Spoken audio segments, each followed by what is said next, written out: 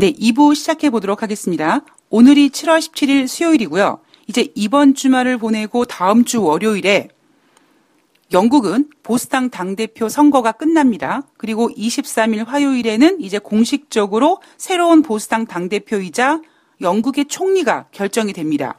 자, 그렇다면 야당은 야당대로 영국의 총리가 과연 누가 되는지, 보수당 당대표가 누가 되는지 결정이 되면 야당대로 제2국민투표를 하겠다라고 밀어붙일 계획을 지금 가지고 있죠. 그동안 영국 국민들은 보수당과 그리고 노동당, 이 두 대표당이 영국의 브렉시트를 운영함에 있어서, 진행함에 있어서 국민들의 마음에 차지 못했습니다. 그래서 지난번 지방선거 때 노동당과 보수당이 참패를 했고요. 제2야당들, 다른 당들이 약진을 했습니다. 자, 그래서 이번에 보수당이 당대표가 결정되고 총리가 결정이 되면, 물론 지난번 총선에서 약간 좀 쪽팔림을 얻은 노동당이 아무리 참패를 했지만 그래도 야당이 지금 제일 야당이니까 노동당을 중심으로 국민들한테 좀 힘을 받은 그 다른 당들이 이제 여당인 보수당을 밀어붙이면서 제2국민투표를 강행하려고 할 가능성이 높죠. 자, 이거는 지금 또 영국 내에서만 문제가 이렇고요. 유럽연합 같은 경우에는 10월 31일까지 지금 시간을 정해놓은 상태에서 당장 이제 영국의 보수당 당대표와 총리가 선출되면 유럽 의회로 넘어가서 그때까지만 하더라도 이제 융커 위원장이겠죠. 융커 위원장이 바지가랭이를 붙잡든 멱살을 붙잡든 해가지고 어쨌든 간에 다시 협상하자고 할 겁니다. 지금까지는 융커 위원장이라든가 새로운 차기 유럽연합 집행위원장은 재협상은 불가하다. 대신에 니네 영국 꼬라지 가만히 보아하니 일단은 야당이 제2국민투표 밀어붙일 가능성이 있고 여러저러 이래저래 좀 정신 없을 것 같으니까 내가 니네들끼리 뭔가 교통정리가 될 때까지 10월 31일이라는 시간에서 조금 더 연장해 줄 수는 있다. 자, 그러나 이거는 니네들의 교통정리를 위한 연장이지 재협상은 아니다라는 것을 확실하게 했습니다. 자, 그리고 이날 우르줄라 독일 국방장관이 차기 유럽연합 집행위원장으로 공식 선출이 됩니다. 우르줄라 이제 집행위원장은 11월 1일 공식 출범합니다. 융커 위원장은 10월 31일까지 임기를 마치고 이제 역사 속으로 이제 물러나게 되고요. 그 바통을 우르줄라 이제 국방장관이 받게 되는 거죠. 이 여자 집행위원장도 마찬가지로, 이 우르줄라 집행위원장도 마찬가지로 니네 영국이 지금 뒤숭숭하니까 교통정리할 수 있는 시간은 줄 수 있다. 그러나 재협상은 없다라는 입장을 다시 한번 지난번 인사청문회에서 확인을 한 상태입니다. 자, 우르줄라 독일 국방장관은 찬성 383표, 반대 327표를 받았습니다. 찬성표를 400표를 넘기지 못했습니다. 기권이 22표, 제적위원 747명 중에 이렇게 표가 갈렸고요. 분석하는 분들의 의견을 보면 찬성표를 400표를 밟지 못했기 때문에 뭔가 이렇게 힘이 집행하려고 할 때 어떤 힘이 지지율이 좀 낮아서 그렇게 좀 힘을 덜 받지 않겠는가, 이런 지금 분석도 나오고 있습니다.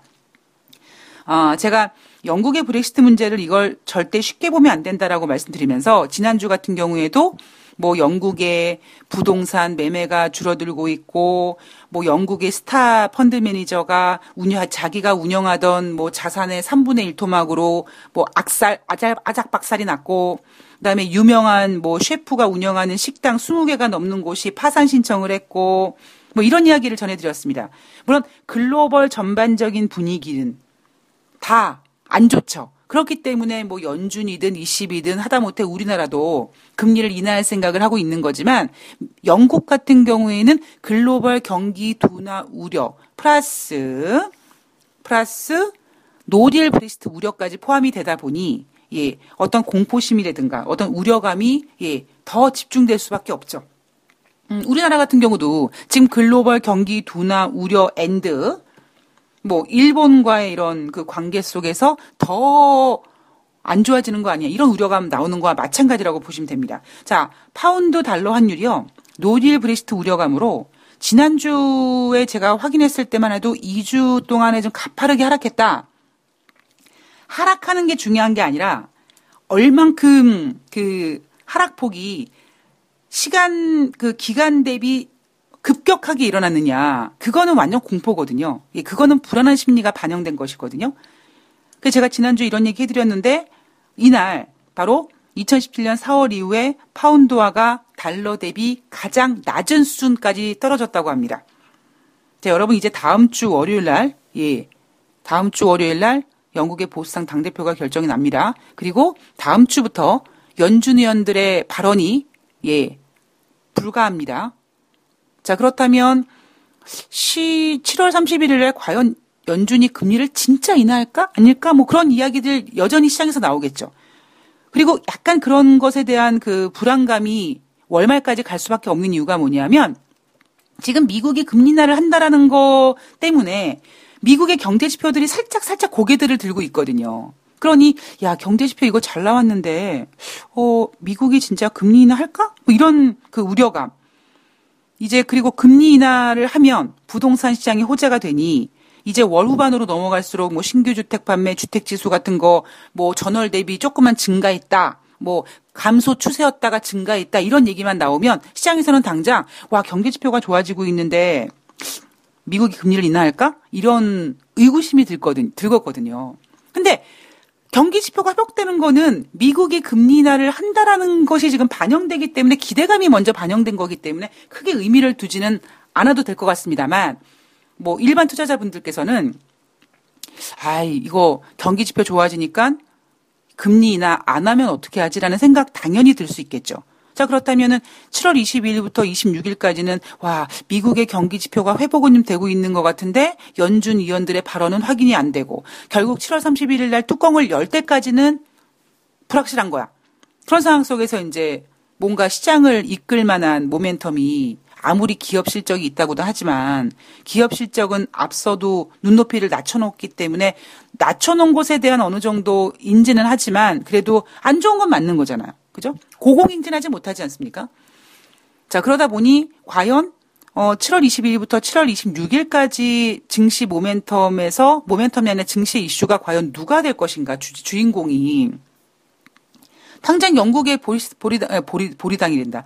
보리스 존슨이든 제레미 헌트든 누가 당선되면 기사에 뜰 거고요. 예, 그 얘기 당연히 나올 수 있겠죠. 그럼 또 전문가들은 또 발빠르게 뭐 누가 됐으니 뭐 영국의 브렉시트는 어떻게 될 것이고 이런 전망들 나올 가능성 높습니다. 자, 미국의 기업 실적을 좀 보면은요.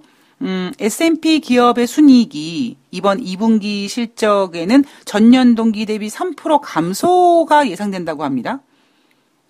여러분 기억하시죠? 작년에 2분기 기업 실적이 두 자릿수 이상이었습니다. 20%가 넘어갔단 말이에요. 예. 저는 개인적으로 3%보다는 더 안 좋아지지 않을까라고 보고 있고요.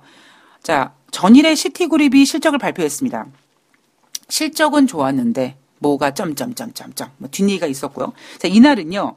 골드만삭스와 존슨앤존슨과 JP모건이 실적을 발표했는데 자, 골드만삭스는 배당금 확대 계획 때문에 올랐고 뭐 존슨앤존슨은 올해 매출 전망을 상향해서 괜찮았고 JP모건은 올해 이번에 실적이 좋았음에도 금리 하락 예상으로 인해서 올해 순이익 전망치가 떨어질 것 같다 그래서 떨어졌다고 합니다. 자, 기업 실적을 발표할 때는요. 2분기 기업 실적이 매출액이 얼마, 영업이익이 얼마, 순이익이 얼마. 자, 전분기 대비 증가했습니다. 전년 동기 대비 어떻게 됐습니다. 이거를 보면서 우리가 얘네가 2분기에 장사를 잘했구나, 못했구나라는 거를 이제 우리가 분석하게 되죠. 그런데 주식이라는 녀석은요. 지금 당장 눈앞에 보여준 성적표도 중요하지만 이 기업이 앞으로 어떻게 할 것인가라는 것에 대한 더 기대가 큽니다. 이 주식이란 녀석이요. 지금 당장 눈앞에 있는 것만 반영을 한다면 얼마나 우리가 매매하기 쉽겠습니까? 그런데 인간의 심리가 오늘보다는 내일, 내일보다는 모레.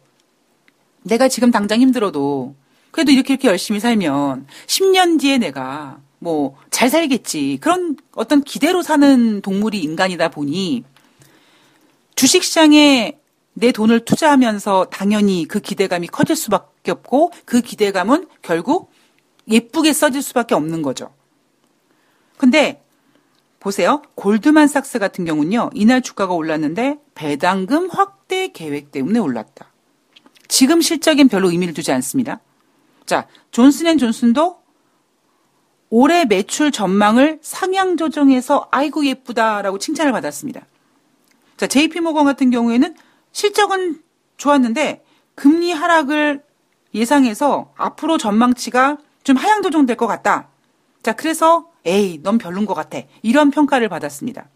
자, 이날 주는 기업 실적과 주가가 주는 메시지가 뭐였냐면 제 생각엔 이런 거죠. 2분기 실적 눈높이를 낮춰놓기는 했는데,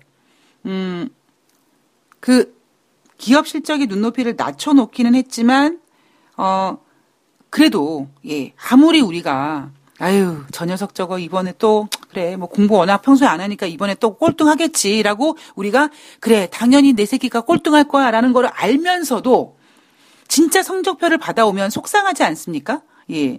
그러면 어떻게 합니까? 아이고 그래 내 새끼는 그래 튼튼하니까 건강하니까 그게 됐어 이렇게 위로하게 되죠. 그것처럼 이번 2분기 실적 시즌에는 워낙 기대치를 낮춰놓다 보니까 눈앞의 실적에 대해서 반응하기보다는 그 앞으로의 그 추세에 더 의미를 많이 부여하려는 것 같은, 예, 저는 그런 느낌을 좀 받았습니다.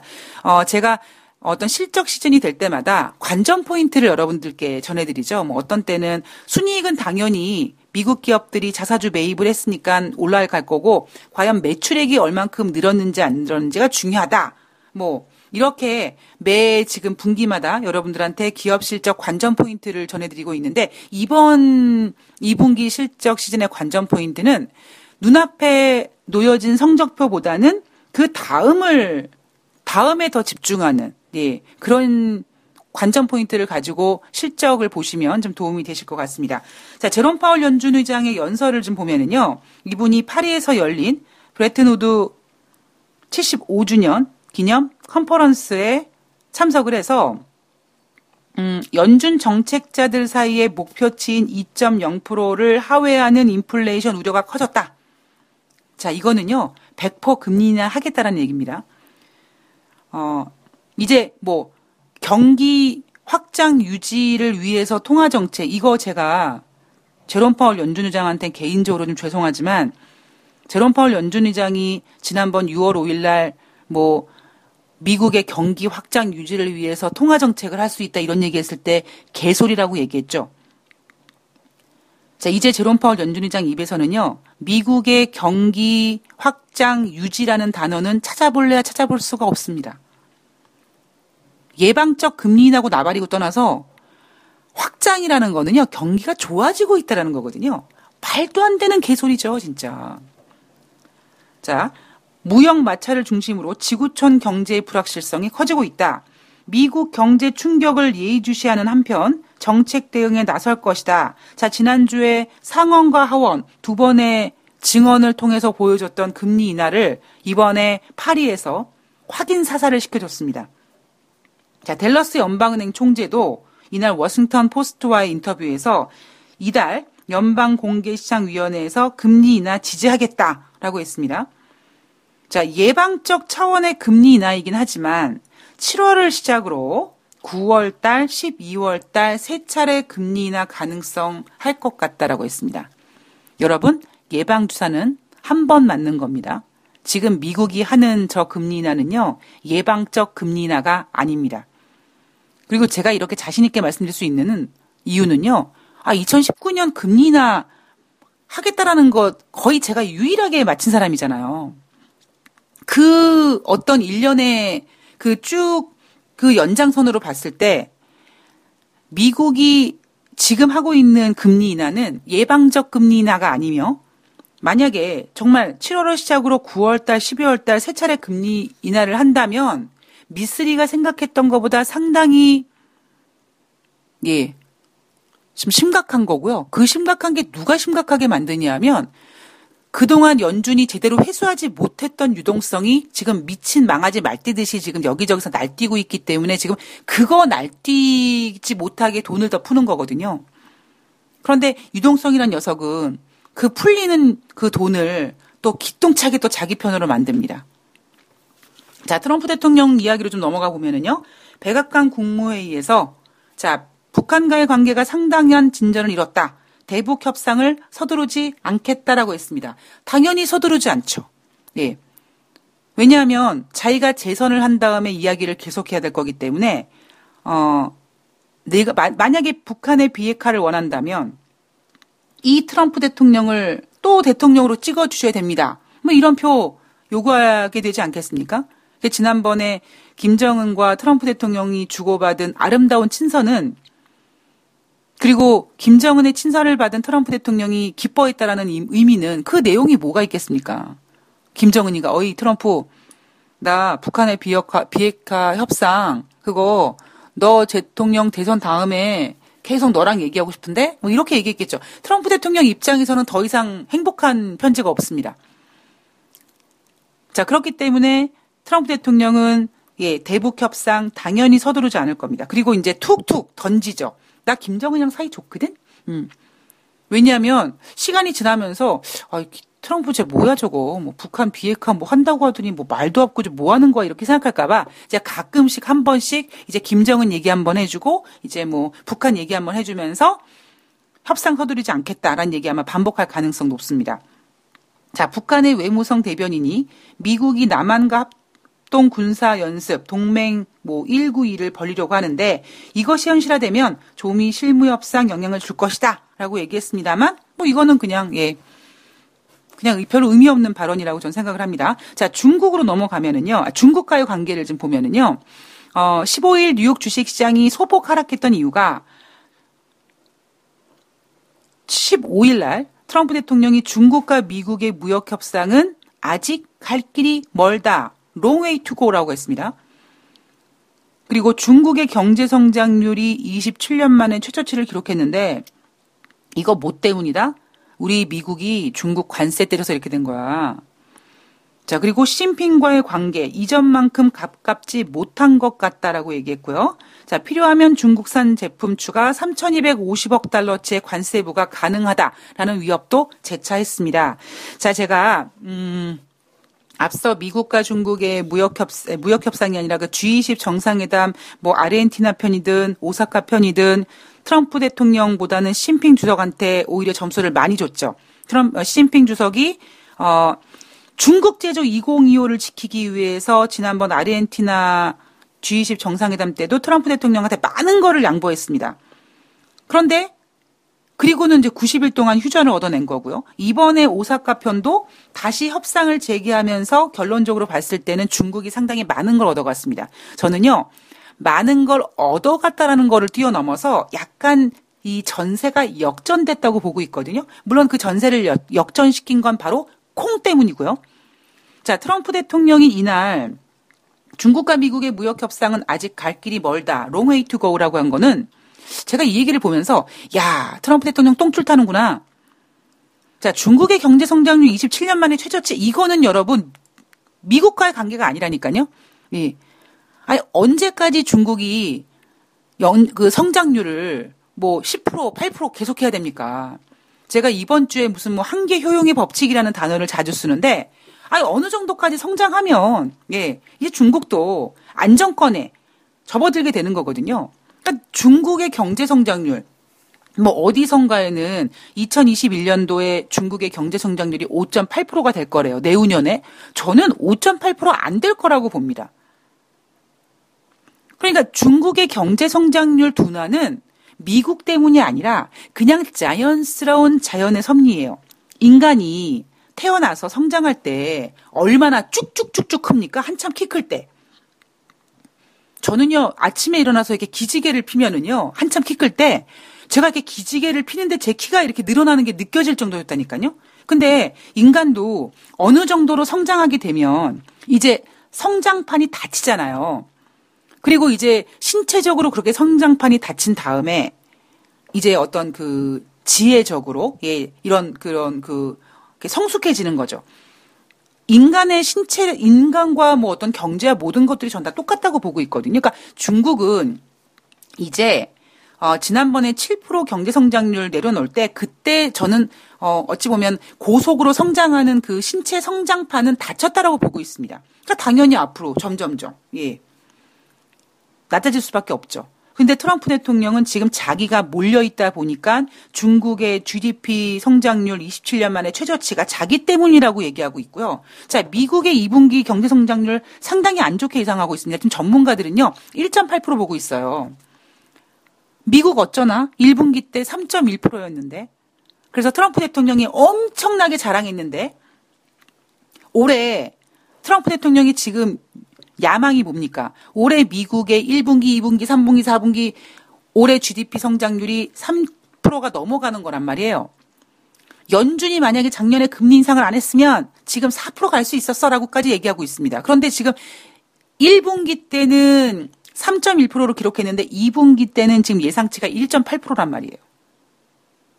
그러면 그 예상대로 따르면 3분기, 4분기는 3%가 훨씬 넘어가야 되거든요. 저는 불가능하다고 보고 있습니다. 아마 3분기를 훨씬 넘기기 위해서 연준을 더 압박하는 거겠죠. 그러나 금리를 인하해서 경제 성장률을 끌어올릴 수 있는 그런 한계는 있다라는 겁니다.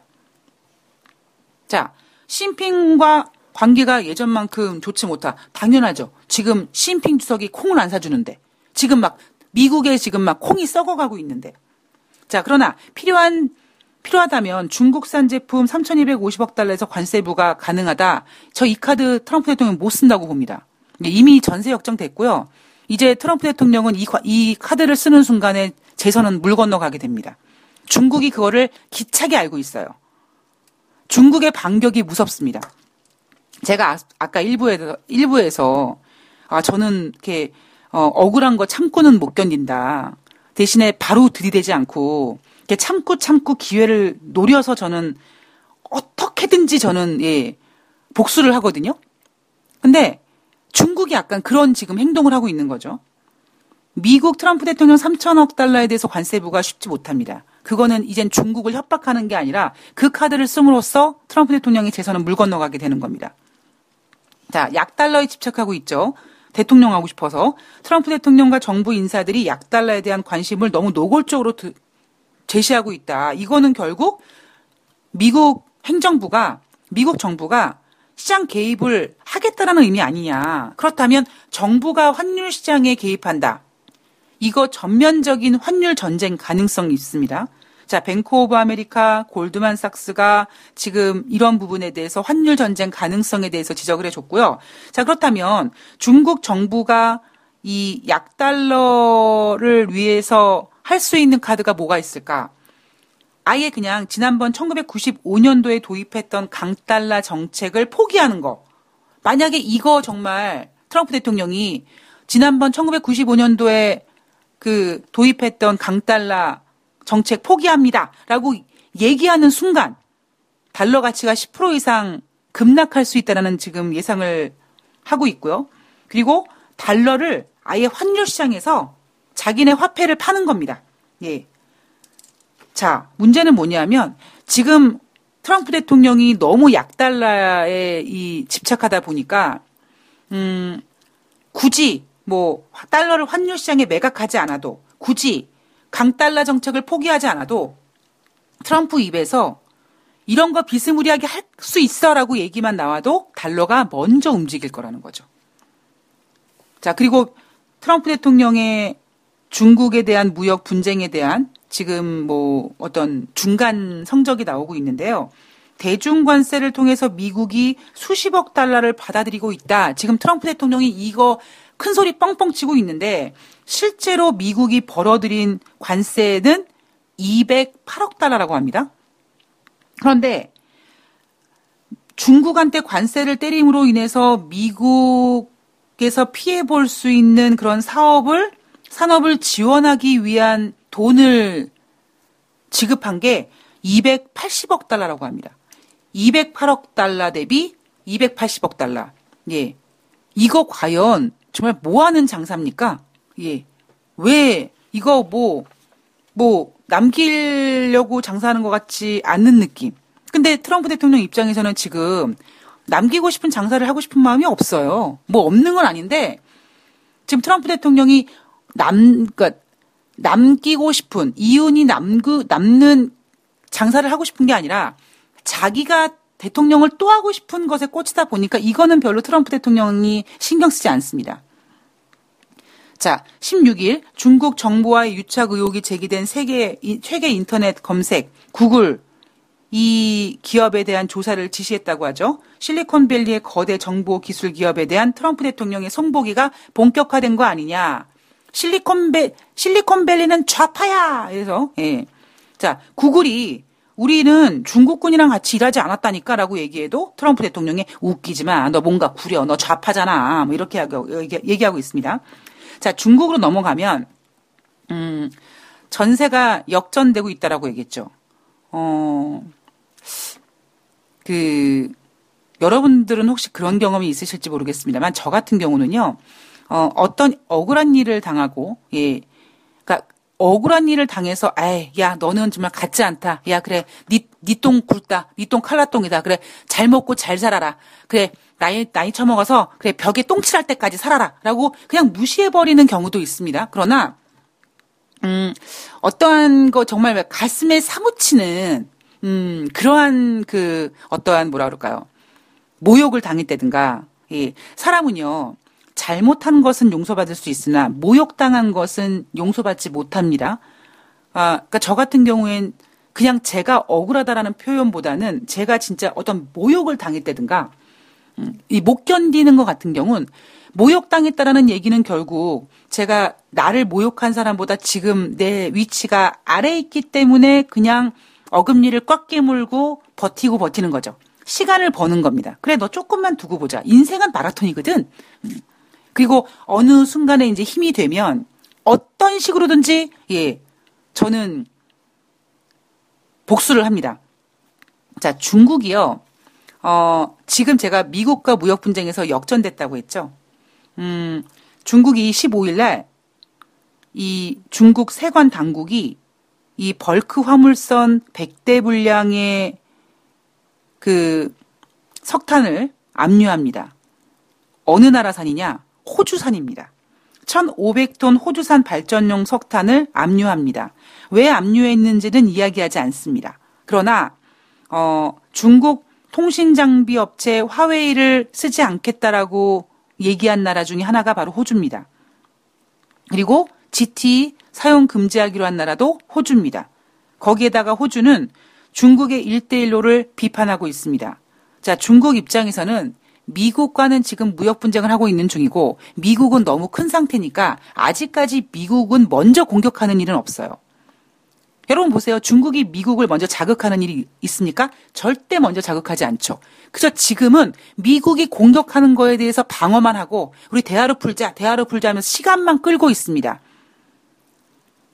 그것도 지금 결국 상황이 좀 바뀌고 있는데요. 대신 중국은 뭐 하냐면 자기보다 일단은 좀 센 미국은 먼저 공격하지 못하지만 그 사이드인 만만한 국가들은 일단 중국이 일단은 지금 예 나름대로 복수하고 있어요. 지난주에 뭐 캐나다인 한 명 또 억류했다고 하죠. 캐나다 왜 억류했습니까? 야, 니네 멍부회장 왜 니네가 구속했어? 이거잖아요 지금. 캐나다랑 관계가 안 좋아요. 자 이제는 야 니가 우리 화웨이를 못 쓰게 했어? 니가 뭔데 1대1로 못하게 해? 자 그래서 호주를 예 이렇게 괴롭힙니다.